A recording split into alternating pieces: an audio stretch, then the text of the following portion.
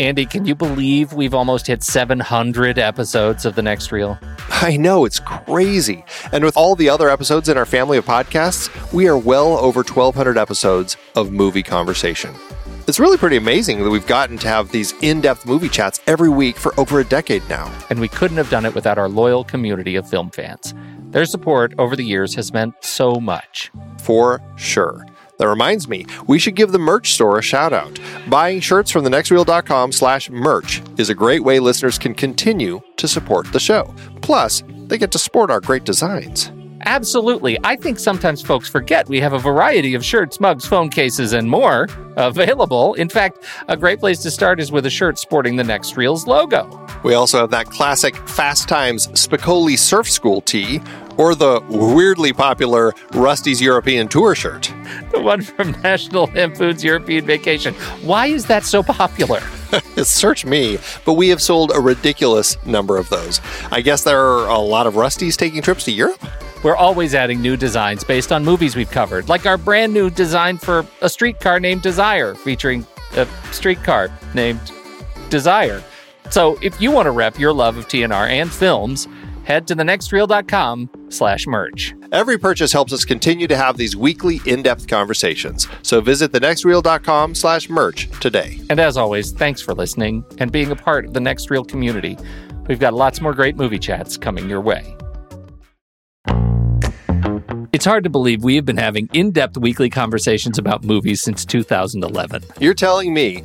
Producing this show week after week is so much fun, but it does require a lot of work behind the scenes. If you'd like to help support our efforts, one easy way is by using our Originals page when shopping for books and movies that we've covered. Your purchase is made through our links. Give us a small commission at no extra cost to you and allow us to keep having these great discussions. We covered a lot of great movies that were adapted from other material in Season 10. Our Originals page at thenextreel.com/originals is where listeners can purchase the source material behind all our adapted film discussions.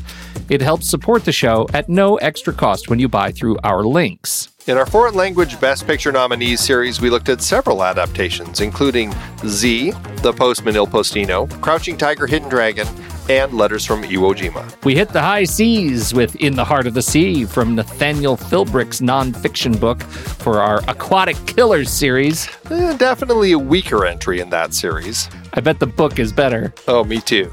Member bonus episodes featured adaptations like Gone Girl, The Russia House, Ivanhoe, The Hot Rock, The Big Heat, and Naked Lunch. Oliver Stone brought not just original stories, but also adaptations like Conan the Barbarian, Scarface, Year of the Dragon, 8 Million Ways to Die, Talk Radio, and Born on the 4th of July. Mary Herron's disturbingly insightful American Psycho was adapted from the Bret Easton Ellis book. You like Huey Lewis in the News? Oh my God, it even has a watermark. And of course, more Stephen King with The Mist, The Green Mile, and The Shawshank Redemption for our King a la Darabont series.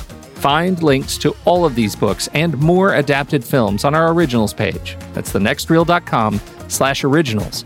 Every purchase supports our show. Get the full list of books that we've talked about and start your next read today at thenextreel.com/originals.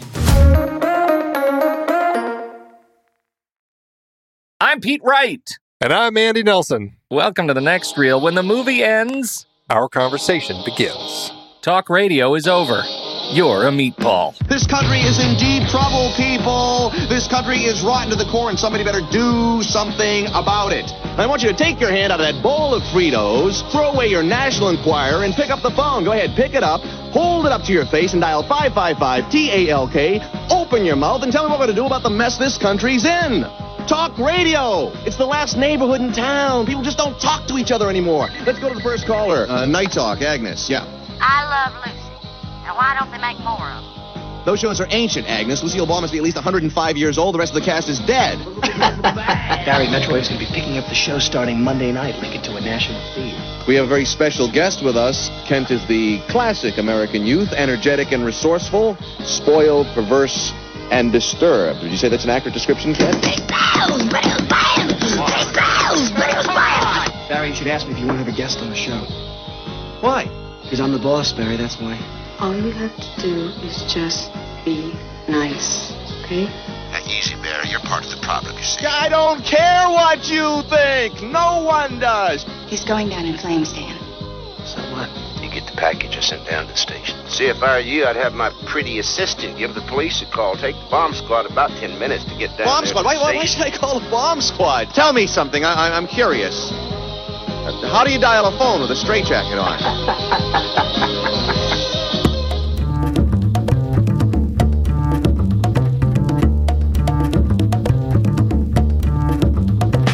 We don't often plug other shows. If you're not a subscriber to the Master Feed, I highly encourage you to check out the Film Board podcast, because it's your show, Andy. Oh. Yeah, because you just did. We didn't get a chance to talk about it, but you just did Raya and the Last Dragon this weekend, which is going to go. It went live already for members. It's going to go live by the time you hear this. It will have been live for a little bit. But this is just an opportunity to remind everybody that if you're not a giant fan of every single episode we post every single day, you don't have to be. You can subscribe to each one of our series at The Next Reel in their own private feed in iTunes, Spotify, wherever you get your podcasts. That includes Silver Linings, our new show with Ray Delancey and Ocean Murph. That includes the Film Board that Andy Nelson is now shepherding for 21 and beyond in perpetuity throughout the universe. It includes Trailer Rewind, Steve Sarmento and Justin Yeager, and it includes just everything. And Marvel Movie Minute Season 3 launches to the public on March 8th. By the time you hear this, it will have already been out, but just know that your daily dose of Marvel with our dear friends Kyle Olson and Rob Cabasco is out there. It is in the wind, and you can subscribe to that too. All available in their own separate feeds, and we encourage you to do so. Hope it helps. Hope it helps. We know we churn out a lot of stuff, but hope it helps. Talk radio, Andy. This is a surprise of a movie to me. A surprise of a movie to you. Yeah. Now, see, you judge me for saying things, when I comment on these movies like, yeah, it was fine. It worked. And you say, you know what? When you say things like that, it sounds like you have quibbles. And when you say that, it sounds like you have quibbles that you would like to discuss. No, I'm guarding my opinion because this is one of those movies that it hit me in a funny way, and I'm trying to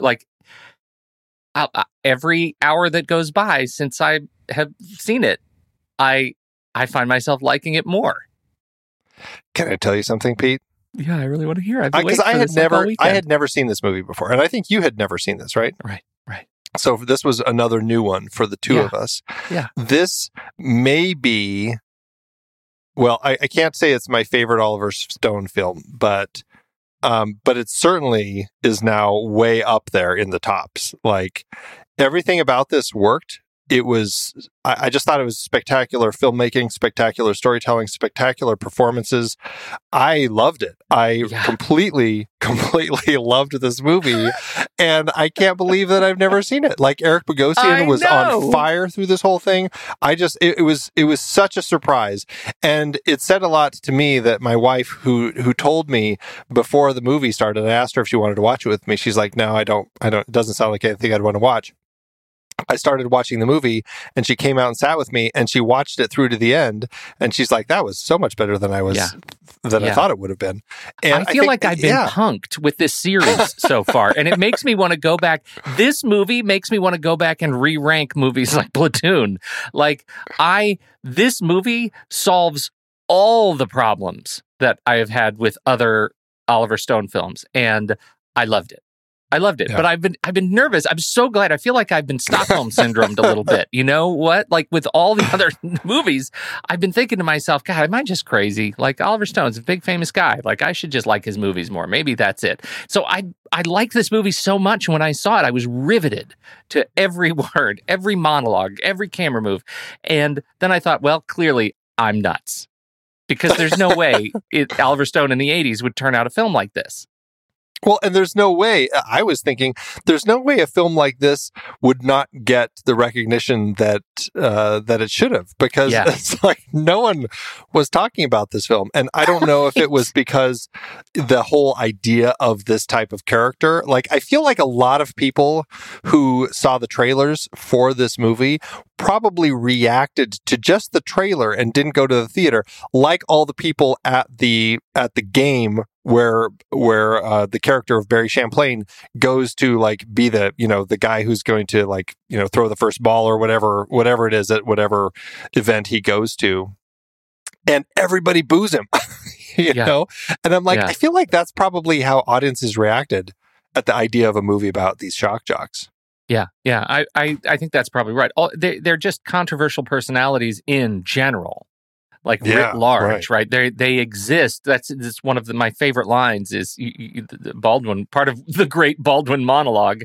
You hang up on people. That's your job. And that's it. Like they exist in this space to be controversial. And I think when you think about Howard Stern, he's sort of the pinnacle of this, even though the movie itself is the not so fictionalized, story of Alan Berg, sort of shoehorned in there by, I think, Stone. But the talk radio, it's all about these guys who live on that bleeding edge of the curse of the platform of radio, of live hour after hour radio, where, you have to have such stamina and such just intellectual cognitive stamina to be able to meter what comes out of your mouth at any given point and ride that line between controversy and and running afoul of standards and practices, and in fact insulting people so much that they rise up against you.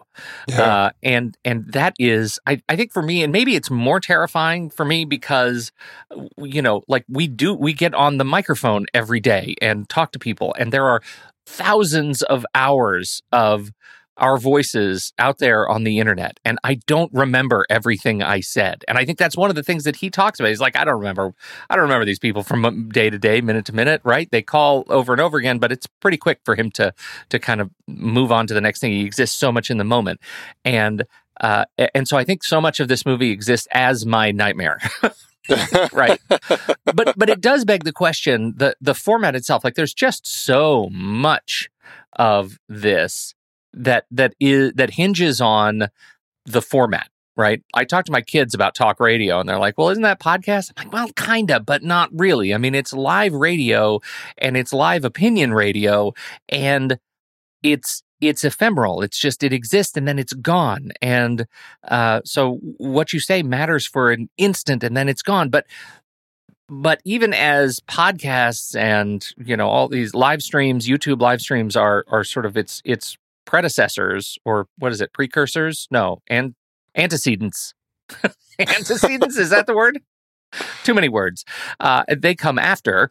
None of those seem to have the same kind of inherent risk and publicity. I think because there's so much noise in the media ecosystem right now that there were some of these guys in every city that were the biggest, right? They were the personalities. And they were known. They had like civic identities, and I don't know. I think it's harder to find those people in that platform anymore. Besides Stern, and I guess you say like super partisan political jocks still have kind of their cable news has taken on a lot of those. But it's just different now, and so I wonder, like, how much of the story, how much of the drama and the trauma is in this movie is because we get kind of what we grew up in that time when shock jock radio was so huge. It was a definite thing. Just the whole idea of the talk radio where people could call in, I remember, Dr. Ruth was big at the time, these various shock jocks, every radio station, like you said, every town, every city had the people that you could tune into. And to a certain extent, just the general radio DJs have certainly take on some of that. Like, I think a lot of just the nature of the DJs, they still keep that call-in element where you can call in and request songs and stuff, but they do all sorts of things to kind of keep that communication going. But yeah, this idea of the talk radio with the longer conversations with these, especially this type of person who wasn't the and like going back to the conversation you had about that Alec Baldwin had, his monologue about all of his different people that he had for all the different types of audiences, and how this particular character was a piece. It was one of the pieces that needed to be there. It was the piece that came in the evenings and allowed for kind of that more edgy bit of radio that really pushed people's buttons. And yeah, I mean, I remember tuning into these types of shows when I was young, just listening to the ones in my own area because they were kind of fun and funny to listen to, how much they would push people and how edgy they could be. And it was just, I don't know, you're at certain ages and these sorts of things are kind of fun to listen to. And even Howard Stern, I mean, I listened to for a while, and I don't know, for me, I certainly hit a point where I was just like, I am kind of done listening to this sort of garbage. It becomes too much to hear it all the time, I listened to a lot of Loveline. You remember Loveline? Yes. It was something that wasn't quite Dr. Ruth, but was a little more for a younger crowd, I guess. Well, it was ribald. It was on like all of our kind of alternative stations. It was on like, I think, Adult Talk Radio, but it was I got it on our kind of alternative station, and it was Adam Carolla and Dr. Drew. And they would take, love and sex advice on the show. And it ran forever. And in fact, it's been rebooted a number of times, but I think it started in the 80s, in the mid 80s. And so through the 80s and 90s, it was my like high school, college talk radio experience. It was like listening to these two guys talk about sex in a way that both was Adam Carolla, sort of ribald, kind of joking, kind of, his comedic personality, and Dr. Drew, who's a doctor, and talking about like, the real stuff. And so I feel like weirdly, I learned a lot about sex and sexuality on that show. And it really represents the relationship for me that listeners can have to radio personalities.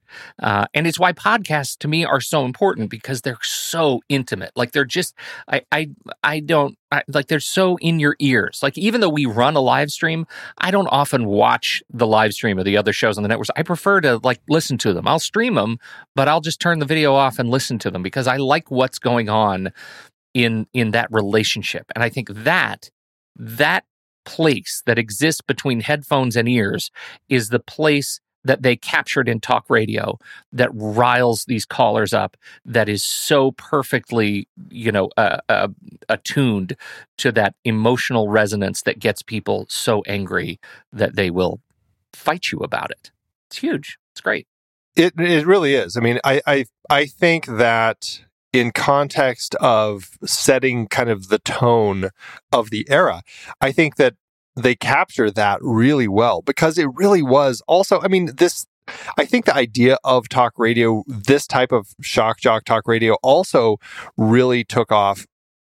I mean, I guess a lot of the time because of the way that things changed in the 80s, right? With the I think a lot of it also goes to kind of the TV, just the way that TV and everything shifted as far as the news and what they had to do and what they didn't have to do. And I think that it allowed a lot more of this sort of stuff to become a lot more shocking. And because of a lot of the politics and everything on the rise. And you already brought up the whole thing with Alan Berg, who, for people who aren't familiar, he was a shock jock DJ in the Denver area, who was gunned down. Did you ever listen to any Berg? He was killed when I was 11, so I hadn't tuned into any of the stuff that he did, but he certainly was. I don't know if I remembered his name, but I always kind of remembered, there was a shock jock radio guy in Denver who was gunned down by neo-Nazis, by these people who, he was Jewish, and it was the white nationalist group, The Order, and they gunned him down because of things that he said.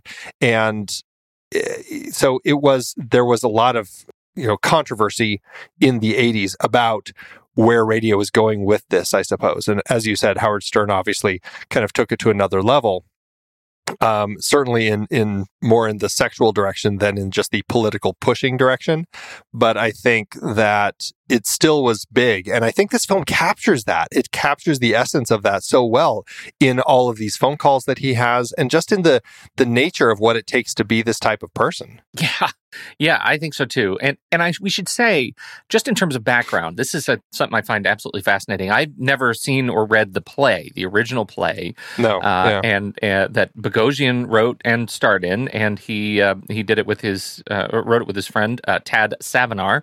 It was originally produced in Oregon and New York. What? Oregon?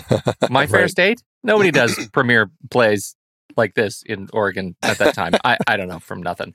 But this is what I found interesting. Like the book that comes out, this is the Stephen Singular book, Talked to Death, which was about the life and assassination of Alan Berg, was coincident to the play, right? It was just an accident that Bogosian wrote this story that was already essentially telling the story of Alan Berg before the Berg thing happened. And then this book comes out and tells a story, and Bogosian says, I can't believe it. Like, that's an amazing thing. So when they started making this, going down the road to make the movie, they secured the rights to the book in order to sort of put more of the Berg stuff in there, and to make it, that's where the order comes from, all of that. And in the play, nobody dies at the end, right? I mean, it's just one night over the course of him talking. It's his show, talking with about all the stuff like this. Now the show has been sold to national syndication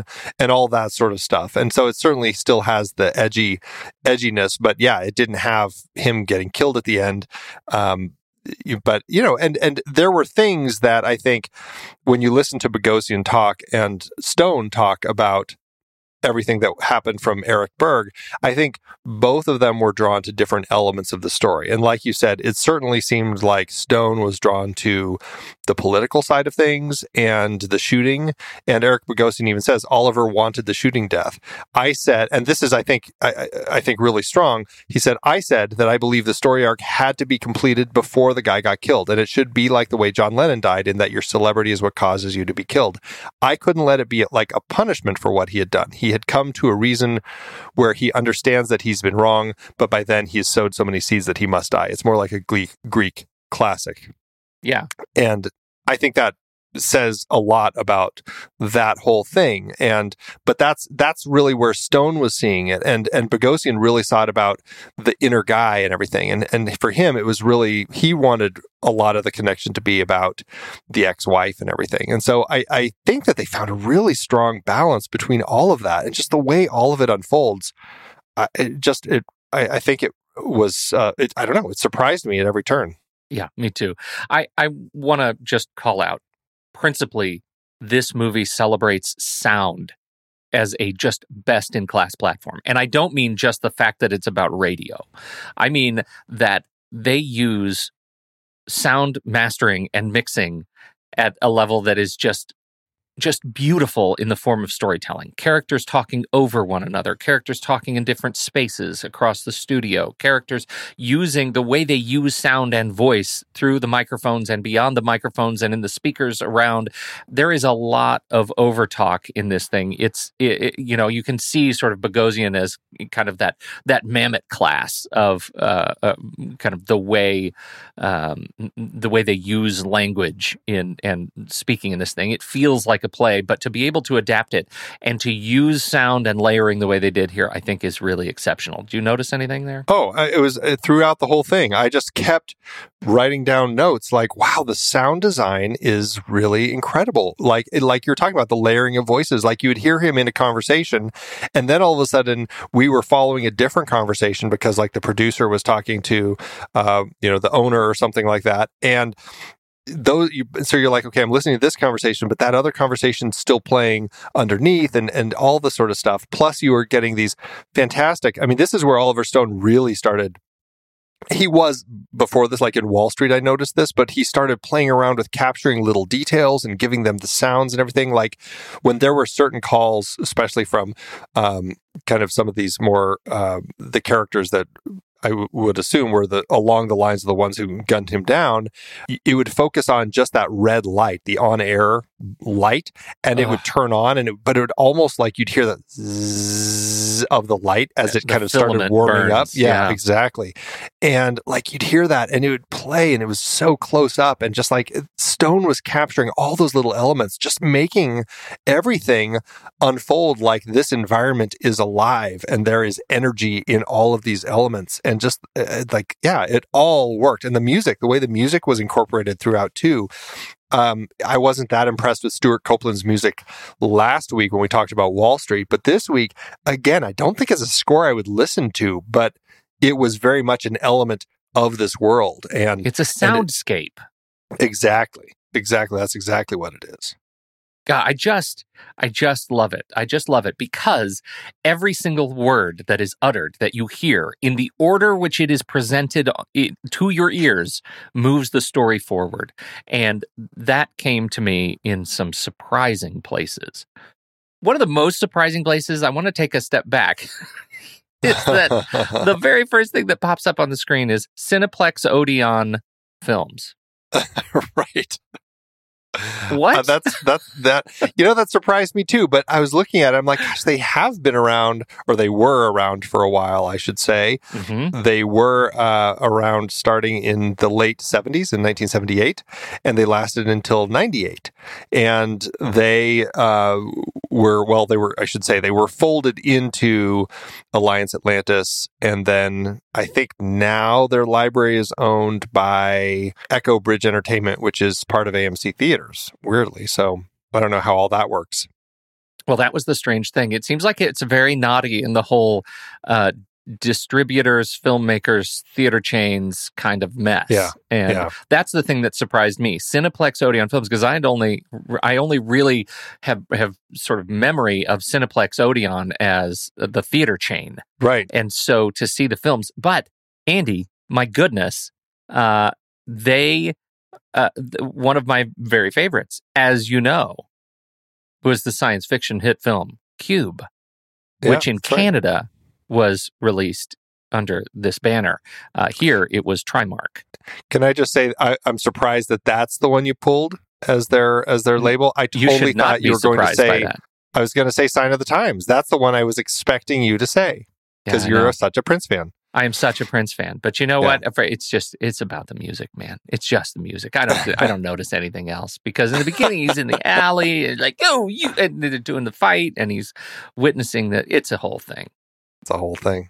They were also behind Last Temptation of Christ and The Grifters, which is fantastic. Mr. and Mrs. Bridge with Paul Newman and his wife.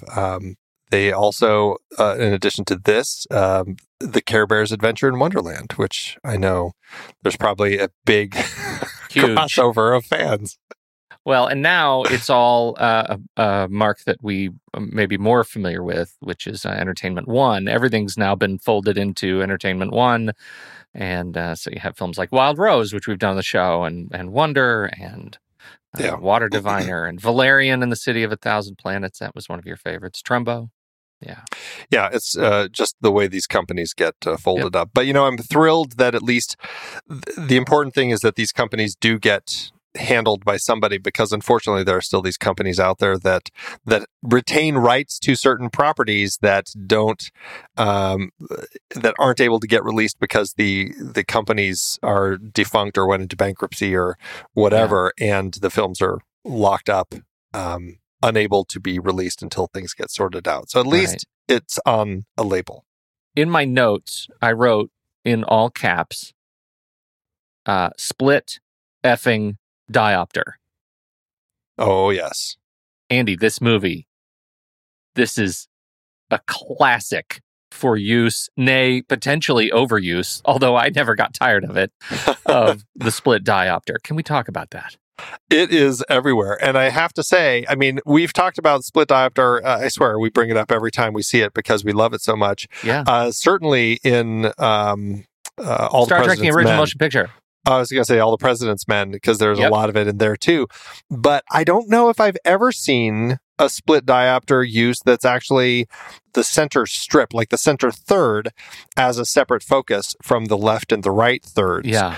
And that was something new to me and very exciting, because we have a moment where we have Laura on one side and Dan on she's on the left and Dan's on the right, and then Barry's in the middle. Yes, deep down in his recording in the studio, and I was just like, wow, that's fantastic. It is really fantastic cool. Because like the diopter has to they have to work around his magnificent hair. His hair was so of a time, and I thought, oh, okay, it's very 80s hair. And then they flash back to him selling suits, and he's got a lion's mane. Yeah, that was crazy. And that was really funny, because that was like the most Howard Stern hair of all, which was also before Howard Stern was a thing. So it was really funny that these things were crossing over in such weird ways like that.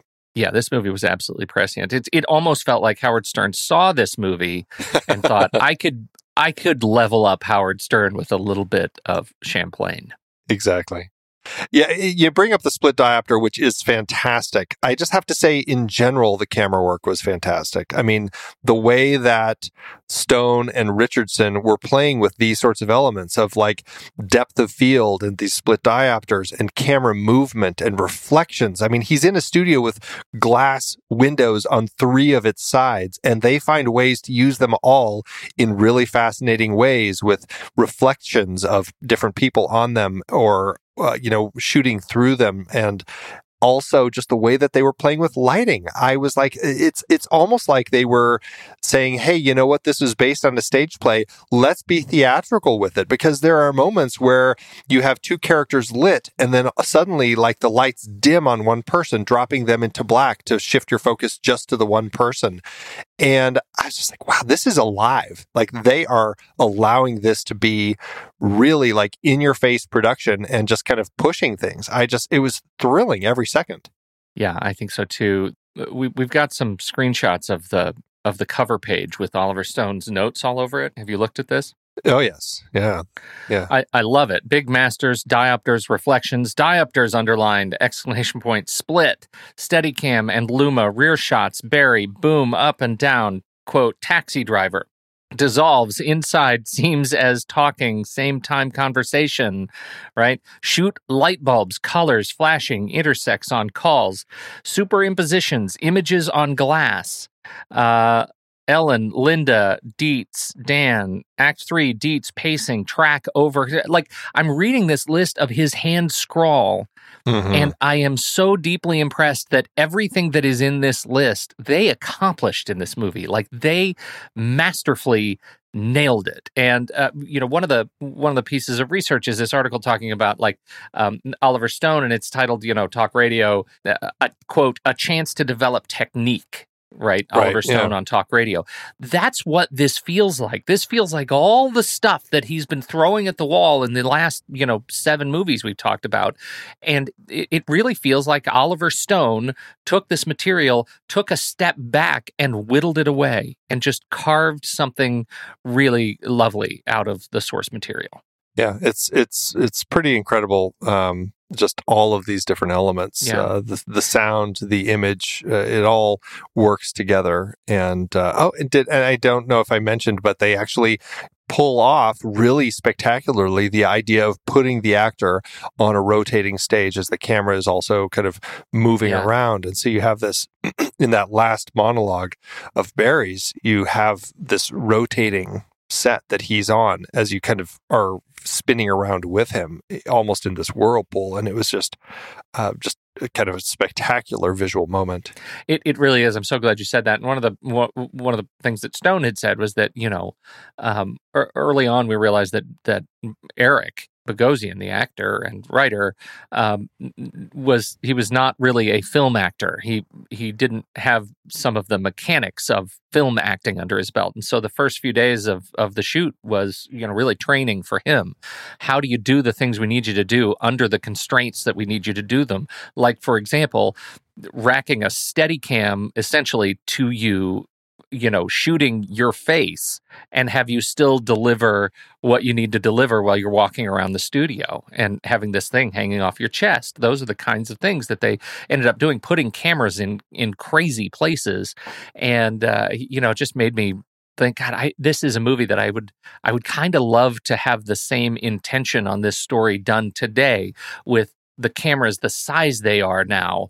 You can put cameras anywhere you want to put them. You can put them on all kinds of different faces and see what they could do with this kind of story. I thought it was wonderful. That I thought that rotating desk was just masterful. It was dizzyingly good, especially as they unveil the people behind him, right? It's not, it was just like, there are other things going on in the background that are being revealed to us that I thought were really, really great.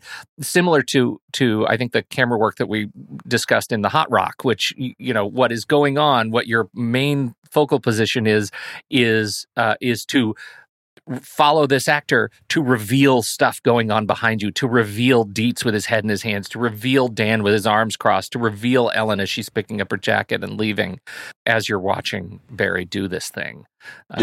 Really beautiful. Yeah. And what's funny is because, filming in this small studio space, I mean, even though it seems like a really luxurious studio in context of film production, it still is a tight space in which to work. And Oliver Stone said it actually he was looking forward to the opportunity of filming in it because he knew that Born on 4th of July was going to be his next film. And he said it would allow him to get used to filming in a constrained way because of filming with a wheelchair so much in that. And he actually said later, the wheelchair didn't seem like such a big deal after being stuck in that effing radio station. Yeah, which I think is kind of funny. One thing that was interesting to me, and maybe this is out of order, the ideology in the film it's big, right? The whole idea of hate and xenophobia and loneliness and the people who call the racism and white supremacy and all of those things, and they were obviously real issues in the media landscape, as they are real issues in the media landscape today. That we're still dealing with.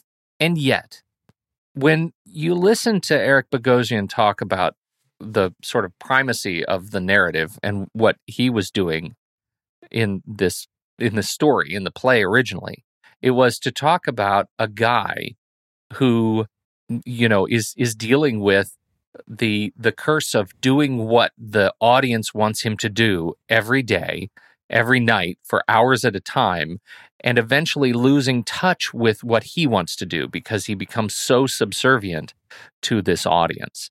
I find that really interesting, that the first thing you ask the guy who created the thing about is not the massive caked on layer of hate that undergirds the entire story, but it's really about the loneliness of this man as he has lost control of what he wants to do in the world.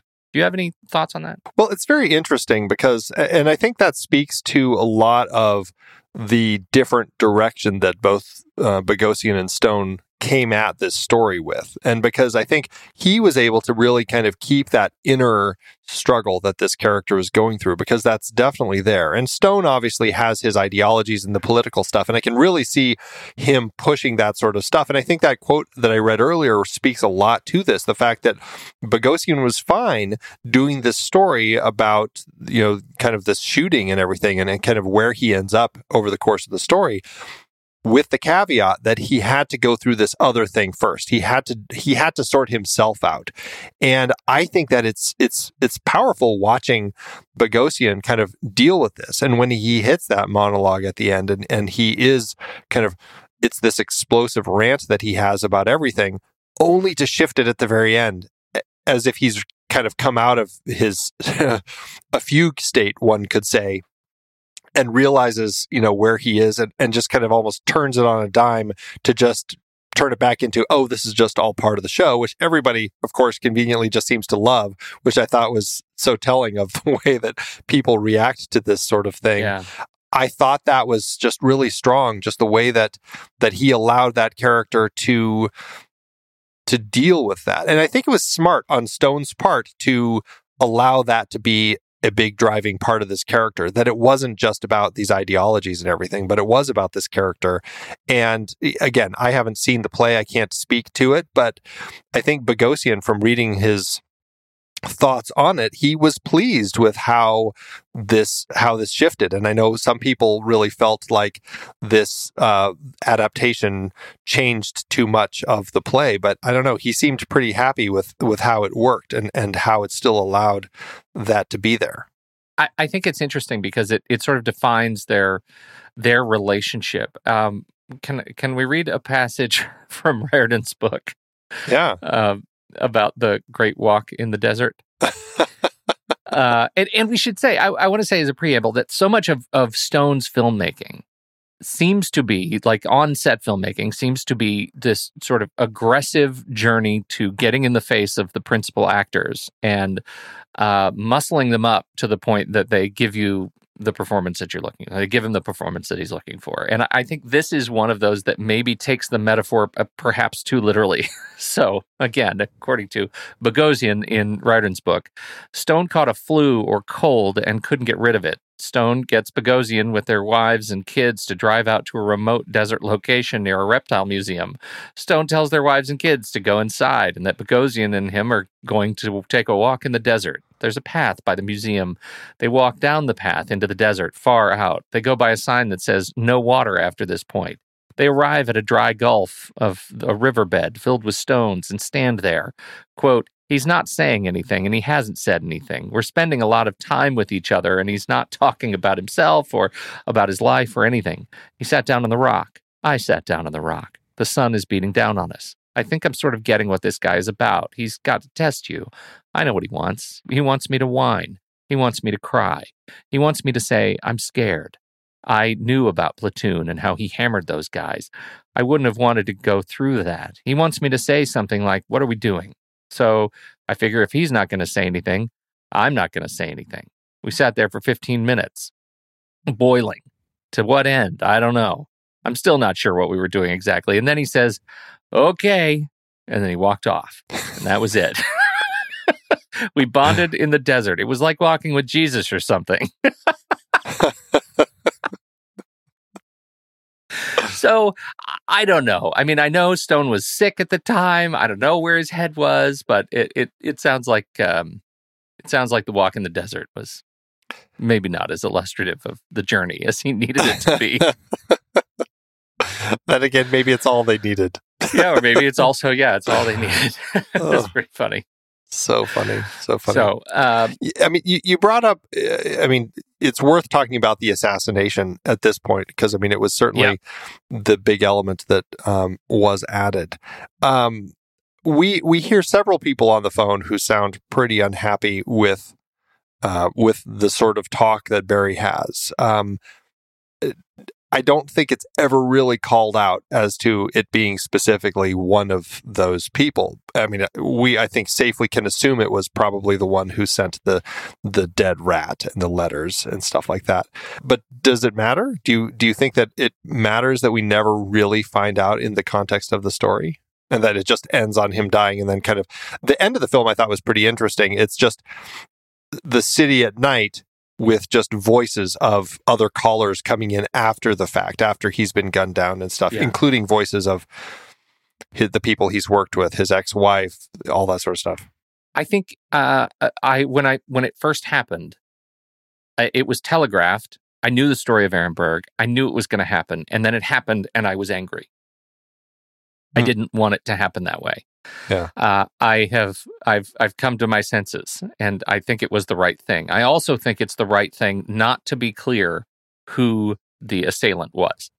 Yeah. Because I feel like if they had given that away, then it would have been about plot. That would have served plot, and it would have turned the whole movie into more of a whodunit. So you would find yourself naturally trying to retrace the steps or retrace the calls. Whose voice was what? How can we match those up? And I think that would have damaged the overall story, which is he was divisive. He upset a lot of people. The job killed him, right? Yeah, right. His personality killed him. It doesn't matter who did it in the context of this film. I don't know, you?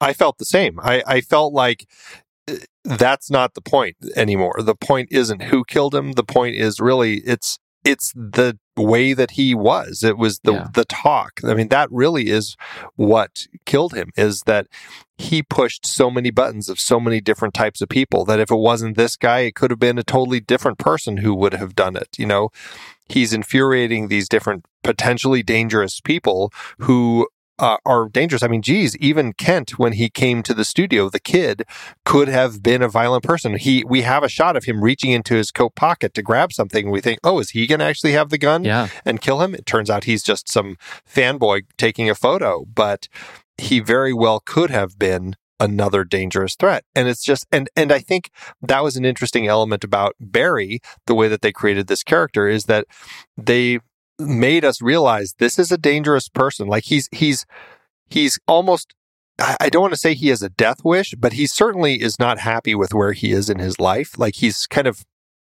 in this dark place because of this dark work that he does.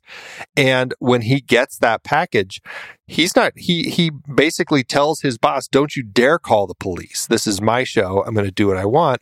He opens it right there. And it's not a bomb, it's just a dead rat. But I mean, that's pushing it. That's being a very edgy and dangerous person who's living on the edge. And I mean, he was definitely a character in a very dark space. Yeah, I think it is. I think it was just, it is an examination of that loneliness. The fact that we do know from reading the cast list who the killer is, and that it's credited to an actor by the name of Rockets Redglare, is only icing on the cake now that I've actually watched it. Originally born Michael Mora in New York City. His name is Rockets Redglare. Died in 2001 at age 52. He was an actor and stand-up. And apparently he was the motel clerk in Big. Yeah, right. So that was pretty gruesome. All right. Yeah. You want to run through the cast just real quick? Yeah, absolutely. It's a small cast. It's not, I mean, obviously it's a much bigger cast if you take into account all the various voices that we get, but I don't think a lot of voices. Many of them doubled and tripled up by the performers who called in. Yeah, so. Right. But yeah, Eric Bogosian, I think we've been talking about quite a bit. I've only seen him, I don't think I've seen him in a ton of things. Most recently, he was in Uncut Gems, and actually he was fantastic in Uncut Gems. Absolutely. I thought he was one of those people who should have had a supporting actor nom for that, because his performance was very quiet. I just loved him in that film. And I feel like maybe the only other thing I've seen him in is Under Siege 2, Dark Territory, which is fantastic. Yeah. I love that movie. I don't know. What about you? That's one of those things. He's one of those actors that I feel like I know, but I just don't know a lot of his work. And watching, hearing him tell the story, there's a wonderful hour-long interview with him at the New School in the theater department, and they're talking about, him as an actor and his craft and how he started. And I just love, I love it so much because he talks about what he did to get started and said, I came out to New York and I was trying to figure out, all of the ways that the business worked, and he credits somebody else saying, what are you doing waking up every morning and you're totally obsessed over this one job? It's the only job that you can think about. You're just waiting for your phone to ring, when a week ago you never knew the job existed. It was just not a thing. And so my mentality was, I found these this warehouse of performance artists, and we just created stuff, and we were trying to kind of make names for ourselves by creating our own things. And so he wrote this play and starred and cast it with a bunch of Latin actors. What am I? And he had them translate his script into Spanish, which he did not speak, and then he made them do the play. He had them do the play for an audience of English speakers who came in and did not understand Spanish, and to have them just experience the story without the barriers of language. And for that and other acts like it, he was kind of labeled a performance artist. And he actually is of the same time and talks about Laurie Anderson. She was doing her first bits of work at the same time. And so he's in this cast of performance artists, but really he's just an actor and was trying to make a name for himself and doing the work every day. Stuff he was excited about, he would go make. And I love that spirit so much that he's not just hustling for the next job that somebody else has made, he's creating. And it made him, it sort of forged him into this fantastic writer and I think a great performer. And he's been in a ton of stuff. I just haven't seen enough of it, right? I mean, I love this list on Wikipedia, and we need to go look at it, but it's like he's been featured in films by such directors as Woody Allen, Robert Altman, Taylor Hackford, Adam Egoyan, and Agnieszka Holland. When do you get a list like that together? What party invites those people at the same time? Right? That Venn diagram is Eric Bogosian. Yeah, I was just looking at his list, and I'm like, oh, of course, he was in Dolores Claiborne. That's the Taylor Hackford one. He was in Deconstructing Harry. That's the Woody Allen one. He was in Beavis and Butthead Do America, which I think was quite funny. He was actually an uncredited supermarket clerk in The Stuff, which I just rewatched, and I love that film to pieces. So, yeah, I mean, he has been in quite a few films as you kind of look at it. I don't know which of the films he did with Adam Egoyan. It was Ararat. I don't know what he did with Altman, though. That's interesting.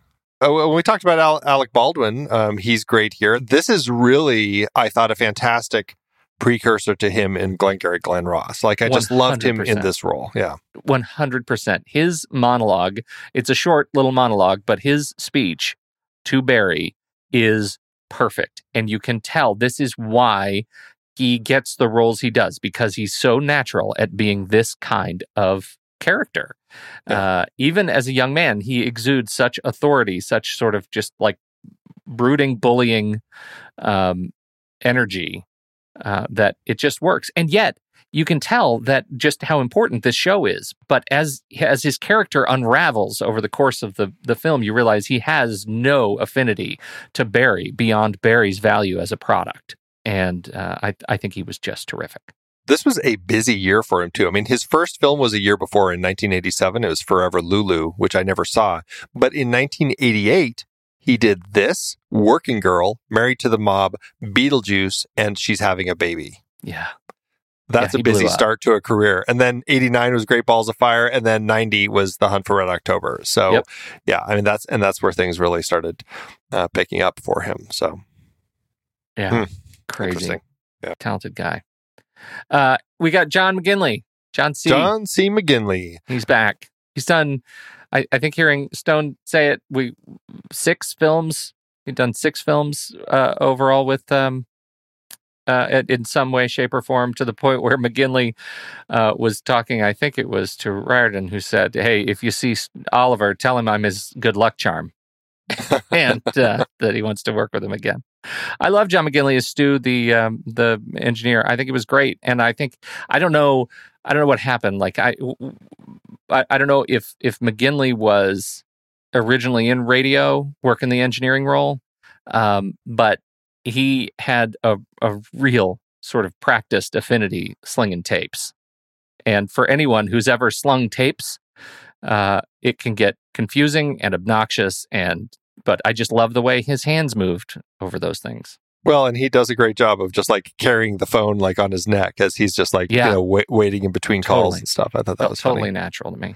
What are so we've seen him so far in Platoon and Wall Street and this. Do you know what else he's done with Stone? So Platoon, Wall Street, Born on the 4th of July, Talk Radio, Nixon, Any Given Sunday. Yep. And McGinley was in the stage play. Yeah, he and Bogosian were friends. In fact, he warned Bogosian. He's the one who said, be prepared when it comes to working with Oliver Stone. Right. Yeah. Yeah, interesting. So good. John Pankow it's Dietz. He's one of those faces that is a guy that you recognize. He's a that guy. And I think he's fine here. I mean, he doesn't have a lot to do other than be the looming corporate presence, but I think that he does that fine. Yeah, but wait a minute. What was the movie that he was in that I loved a lot? I was assuming you were going to say you loved him because he spent so much time in Mad About You. That's what I assumed. Well, of course, he was a friend in Mad About You, and I loved it. He was in the remake of 12 Angry Men. That was a theater performance. What was it? It was the monkey one. Monkey Shines? Monkey Shines. Was that the him? same year. Yeah, that was him. He was in Monkey Shines. I loved Monkey Shines. Did you? I don't think I've seen Monkey Shines. I adored it. And so the moment he walked in, I immediately started thinking about that monkey. And I thought, I hope, please let my memory be right that this is the same Dietz. That's hilarious. Yeah, so good. So good. And Mortal Thoughts, Year of the Gun. I've actually seen a lot more of his stuff than maybe I remember. Oh, To Live and Die in L.A. Yeah, that's great in that one. Yeah, he was great. All right. We've got some fantastic female performances. Leslie Hope plays Laura. She's the producer/girlfriend. And she's one of those people that, I mean, I thought she carried the role well. And she had some great lines in here. Like I loved her line about, I try to be your producer and you treat me like your girlfriend. I try to be your girlfriend and you treat me like your wife. That I mean, she's constantly trying to like manage the different things about him as a producer, and he won't let him. And I thought that was, I liked that. She's really fighting in this part and fighting in this relationship. And he is just, it's almost like he's constantly, pushing people away. Well, they never over-dramatized the love triangle, right? It would have been really easy to get soapy drama out of the three of them, and they never did. It was really just adults dealing with their relationship issues, and I thought that was really special. It's hard for everybody, and it never became maudlin. She's another person that I've seen in things, like she's a kind of a supporting character, like she was in Crimson Peak, but it's like I don't remember her very well because I think she largely works just as a supporting character. Yeah. What about Ellen Greene, though? Holy cow. Let me just tell you, my experience with Ellen Greene sadly may be limited to Little Shop of Horrors, in which I love her. I think she's just fantastic in that film. And then to see her here, I'm just like, whoa, that is just not what I was expecting. She's so different, but just great. I just really like her as this ex-wife who still loves who he is, but he's just a terrible person who pushes people away. And that scene when she calls him because he needs somebody, and then he just crushes her. It's just like, oh, wow.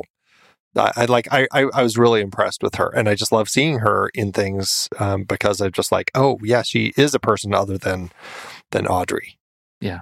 I loved her, obviously, in this. She was in Pump Up the Volume a couple of years later. That was Christian Slater. Another story about a guy on a mic, Underground Radio. Right. I loved that movie a lot. I haven't seen it in years. I think I need to watch it again.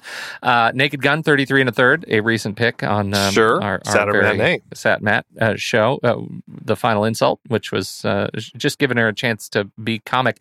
And possibly one of my most disappointing cancellations in television, the show Pushing Daisies, which I loved, and I think it was around for exactly one season, and it was maybe two. It was really fun and just a great conceit with a lot of wonderful people in it. It was canceled. Nobody loved it because it was too smart. Yeah. And she was in it. There you go. We should also just mention she was Matilda's mom in Leon, the Professional. Yeah. So yeah. All right.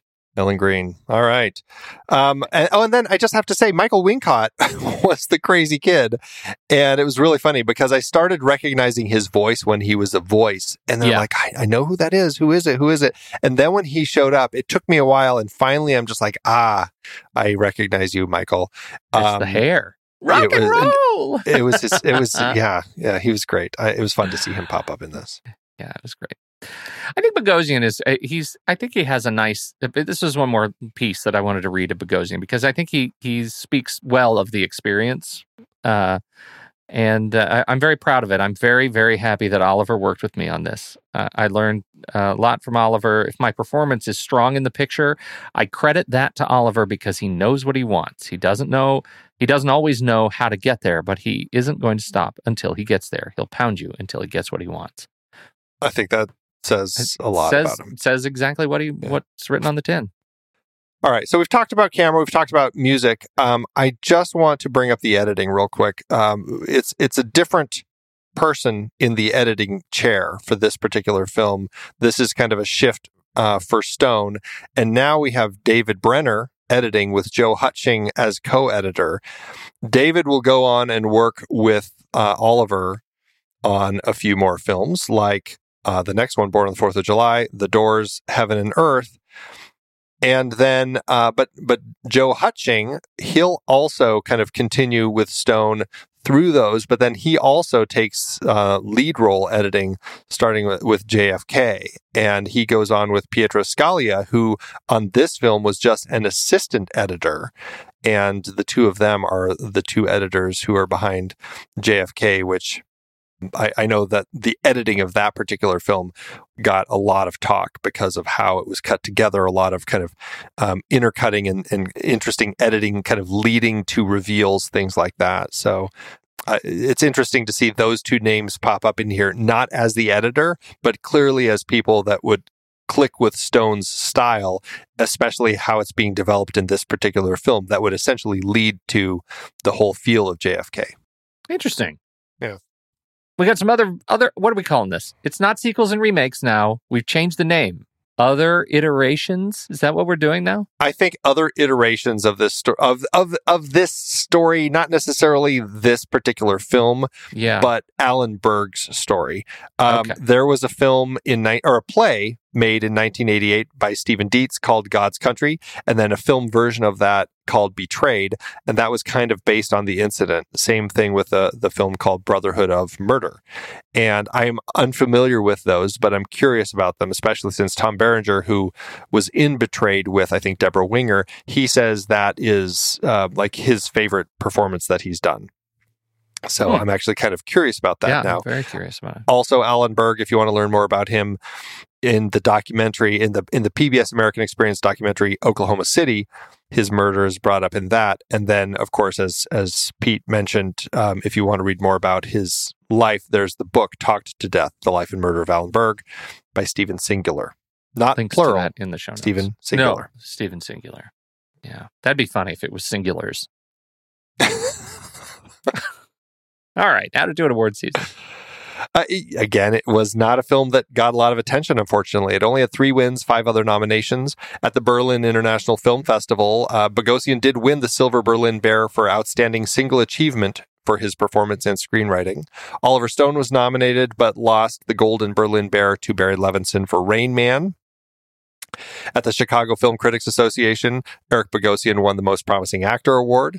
At the Film Independent Spirit Awards, Oliver Stone was nominated for Best Director, but lost to Ramon Menendez for Stand and Deliver. Interestingly, Menendez was Stone's first assistant director on Salvador. So interesting how these things play out. Robert Richardson was nominated for Best Cinematography, but lost to The Unbearable Lightness of Being. And Bogosian lost male lead to Edward James Olmos for Stand and Deliver. And that is a spectacular film with a spectacular performance. It's hard to argue that. I can't remember the look of The Unbearable Lightness of Being that well, but I mean, the cinematography here was pretty strong. I'm a little disappointed that it lost. Yeah. At the Italian, this is a funny award, at the Italian National Syndicate of Film Journalists, this film won for the Silver Ribbon for Best Male Dubbing by Roberto Chevalier for the voice of Bogosian. And the Political Film Society had their awards. This was nominated for the Human Rights Award, but lost to Mississippi Burning. He's asked about in that New School interview I mentioned. He's asked about the Silver Bear. She says, "What? They actually gave you the Silver Bear Award? What is it?" And his response is, "Yeah, I mean, it's a bear. It's a silver bear." I don't know why that struck me as so funny, but that was just like bowled over the professor who was interviewing him. how to do at the box office.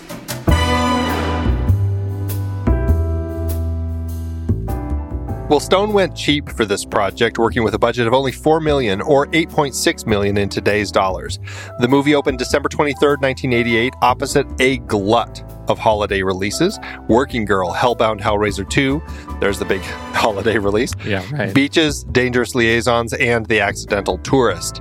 This one was the lowest grossing of all new releases, opening in 19th place. It never got much better than 16th place. The film only earned $3.5 million at the box office, or $7.5 million in today's dollars. It was a loss, but not a huge one, as if Stone knew it needed to be cheap. This film ended up with an adjusted loss per finished minute of only $10,000, but it wasn't low enough to end Stone's career. And interestingly, both Stone and Bogosian have come out saying that, it was a tough film, and they both kind of faulted the studio for really pushing it at award season. Like, it was a really hard, dark film to try finding its audience at this particular point in time. So fascinating. Yeah. All right. Now, can we do Flick Chart? Flick Chart. Head over to the flickchart.com/the next reel and you'll see all the movies we've talked about in this very show. If you swipe over in your show notes and you tap the word Flick Chart, it'll take you to this movie in the Flick Chart database where you can add it to your list and see how it stands up against ours. First up, Talk Radio or La Cage aux Folles. Talk Radio. Talk Radio. Talk Radio or Platoon. Talk Radio. Talk Radio. Talk Radio or Creed. Talk Radio. Creed. Think about it. Just for a minute, think about it. It's okay. But it's Creed. I know. I'm really torn on this one. Yeah. Both really strong films. I feel like I'm going to say Creed, but I'm okay. Let me just check something. Okay. I'll give you Creed. Okay, Creed. Talk Radio or The Shining. This came up on my own, and I had to go with The Shining. You had to? Yeah, it's The Shining. I'm having to go in and I'm checking Flickchart to see where I actually did rank this. Nope, Talk Radio. Wow. Okay, here we go. 1, 2, 3. Paper. Rock. Paper. Oh, Talk Radio takes it. I cover you. I cover your rock. Talk Radio or Fight Club? Fight Club. Come on. I'd like to see a mashup of that. Talk Radio Fight Club. Talk Fight Radio Club. Like Champlain brings people into his studio to fight. Yeah, to fight them. Mm-hmm. Yeah. Talk Radio or Kramer versus Kramer? Talk Radio. Kramer versus Kramer. Oh, God, you children of divorce.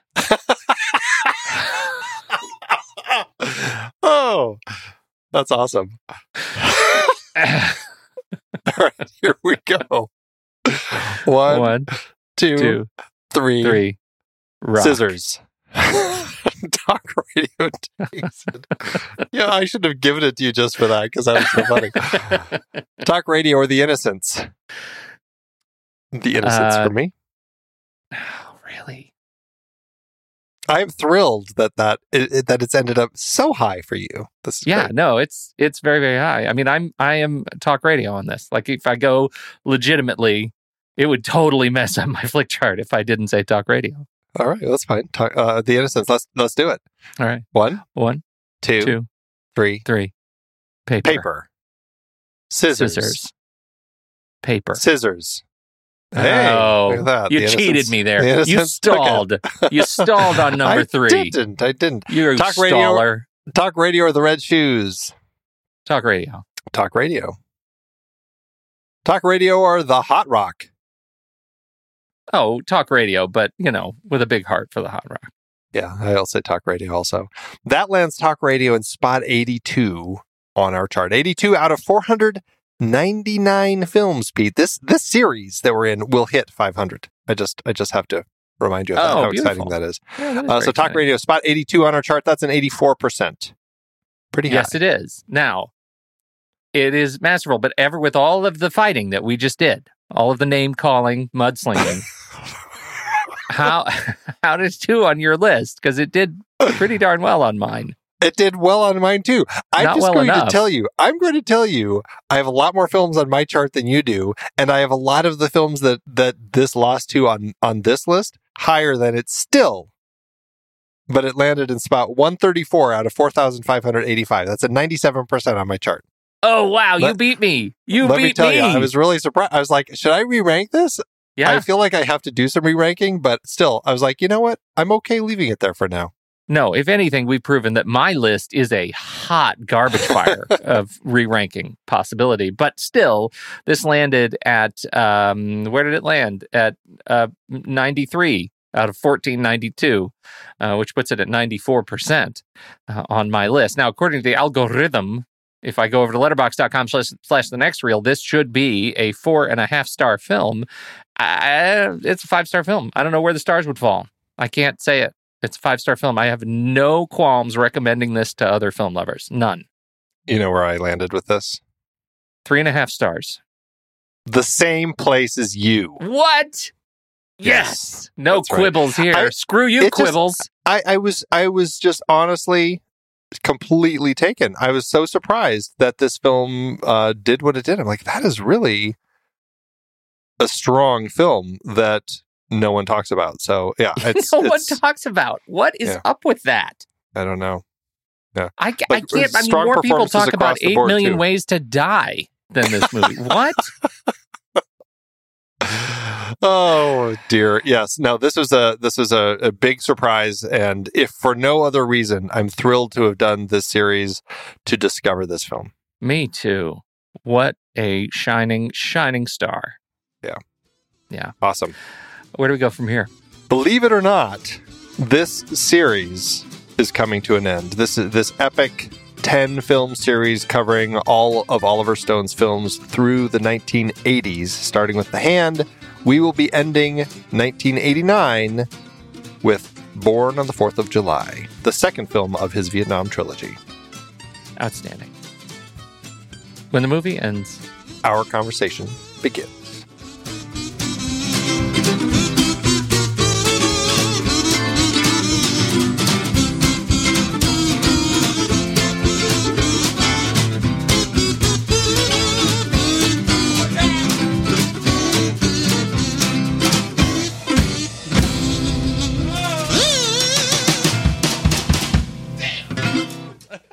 Letterboxd giveth, Andrew. As Letterboxd always doeth. Every time Letterboxd giveth.